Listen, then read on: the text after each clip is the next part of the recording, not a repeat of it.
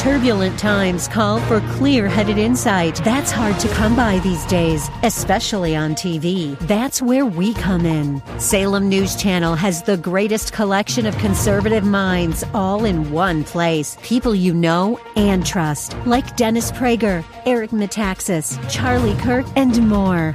Unfiltered, unapologetic truth. Find what you're searching for at snc.tv and on Local Now, Channel 525.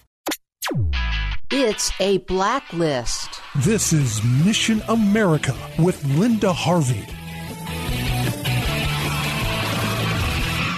It's amazing what is being justified now in the name of diversity and inclusion. The United Nations is apparently now asking for the names of groups and organizations that oppose homosexual and gender confusion agendas. This is according to a conservative group here in the U.S. called CFAM, also known as the Center for Family and Human Rights. They do a lot of lobbying work at the UN. A guy named Victor Madrigal-Borrios is the new LGBTQ czar at the UN, and he's looking for input from United Nations member countries. He wants the names of conservative groups and then will put together a report about those that oppose these behaviors and those who perhaps think that there are two sexes determined at birth. And so this report will, quote, document how these narratives are being used to fuel violence and discrimination based on sexual orientation and gender identity and their particular impact on sexual and reproductive rights,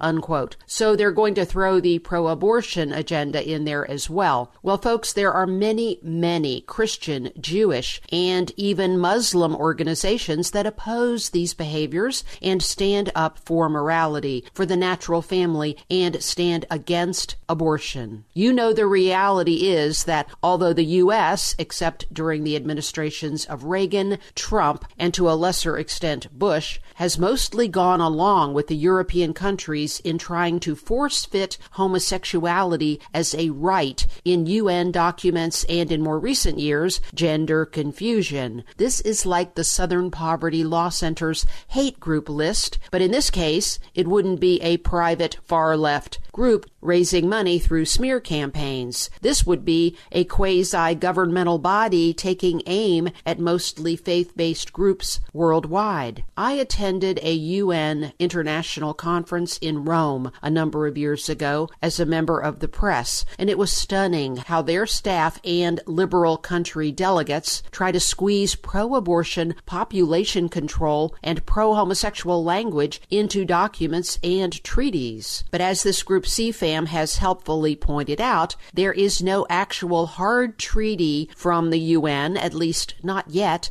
that enforces what they consider rights based on sexual orientation and gender identity, nor reproductive rights, which is their term for abortion on demand. But the Biden administration is already poised to give the radicals at the UN pretty much everything they want, and Biden has reestablished the Global Equality Fund that under Obama put pressure on mostly poor nations and religious leaders there to accept the homosexual agenda. This is sexual imperialism, friends. We need to promote God's standards of virtue and respect for life. We are not seeing that coming out of the UN nor out of the current White House. Let's pray that this would change. I'm Linda Harvey. Thanks for listening. For more information and lots of news and Christian commentary on today's culture, log on to missionamerica.com. That's missionamerica.com. And be sure to listen to Mission America every Saturday afternoon from 1 to 1:30 here on AM 880 and 104.5 FM The Word, WRFD. And remember, with God, all things are still possible.